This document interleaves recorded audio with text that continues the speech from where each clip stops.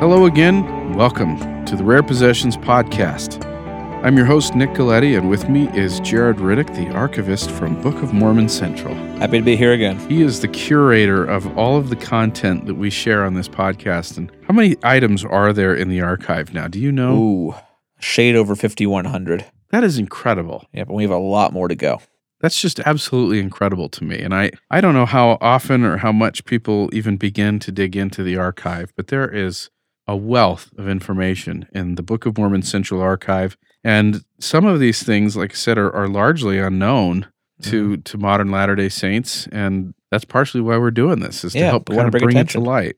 So this article that we're going to go over this week is entitled Questions and Answers. Were all the unsealed records of the Book of Mormon translated? And I have to be honest, I don't think I ever asked that question before. Neither did I. I just assumed it was. I think the novelty of the question is part of the reason that Elder Cowley, who was of the Quorum of the 12, chose to answer it. Yeah, so this was by Matthias F. Cowley, and it was printed in March of 1902. What do we know about him? He's got a little bit of an interesting history. We should mention Elder Cowley. He does have an interesting history. Elder Cowley was in the Quorum of the 12 Apostles from 1897 until he was removed from the Quorum. Removed or resigned, it's been said both ways, right? It's been said both ways. I've heard it both ways, to quote Sean Spencer.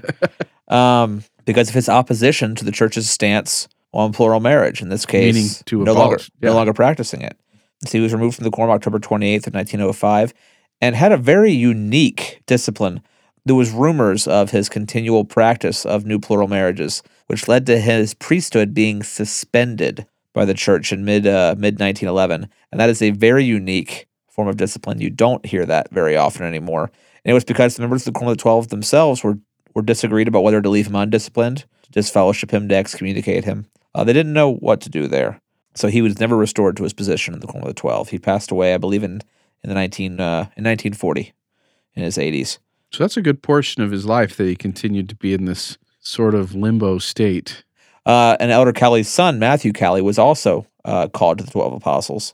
And I believe actually he was called a little bit after President Kimball and President Benson were called to the Quorum of the 12. So interesting family, interesting guy. But this answers a very specific question again. This question was proposed in the Improvement era by a stake president. And the question simply is, what is meant by the unsealed portion of the plates of the Book of Mormon being delivered to the angel? The inquirer then adds, is it generally supposed that all the unsealed portions were translated, but it seems they were not from a reading of Joseph Smith's history? And so Elder Cowley then goes on to offer his, I say he inserts a few pieces of history. He gives a description of the plates from Elder Orson Pratt's works that we're assuming Orson received from Joseph.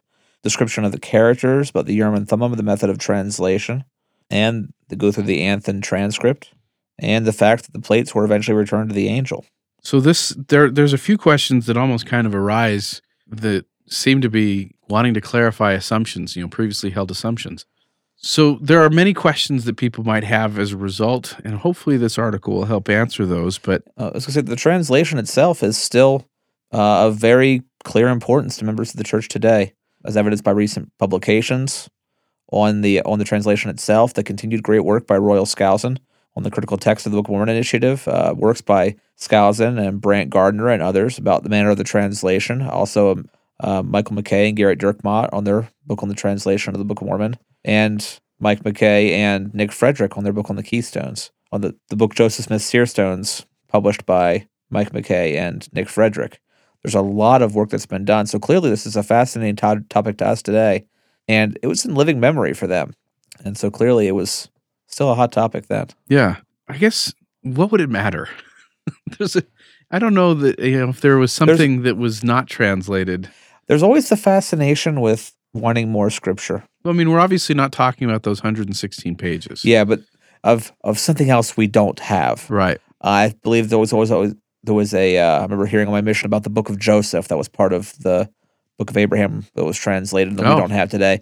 And I believe that's an urban legend, misunderstanding. I hadn't ever heard of it. I believe Cleon Skousen talks about it in his 1,000 Years series. But I have not read those in about 10 years, so don't quote me on that. But there's always this fascination with more scripture. You see all these translations of the 116 pages pop up. Yeah. We've got a couple of them in our library. They are very interesting. Mark Hoffman, during the Hoffman Affair, was in the middle of potentially trying to write his own version of the 116 pages that were recovered. There's this fascination of the potential for more scripture, which is supported by statements by the Brethren in General Conference that it will come forth. Elder Oaks said that, I believe, in 2006, that more scripture will come forth in our day. And that could be a General Conference room where we could start right now. But this will actually probably air. This probably will air after General Conference, so we'll cut that. I think there's that fascination. We want more. And I think and I won't admit that I'm not immune from that fascination. Oh, sure. But sometimes I think we need to appreciate what we have better before we're able to receive more. Yeah. I don't think that condemnation that President Benson mentioned in 1989 and that the Lord mentions in the Doctrine and Covenants has ever fully been lifted for not appreciating the New Covenant, even the Book of Mormon. Yeah. So this is just a simple little question and answer article in the Improvement Era. But it fostered a good discussion. Yeah, it did. Elder Cowley, 1902, March of 1902. Again, the title of it is Questions and Answers. Were all the unsealed records of the Book of Mormon translated? And for that answer, stay tuned for a reading of that article.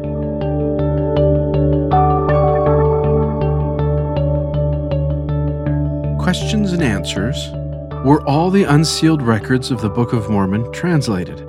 By Matthias F. Cowley in the March 1902 Improvement Era.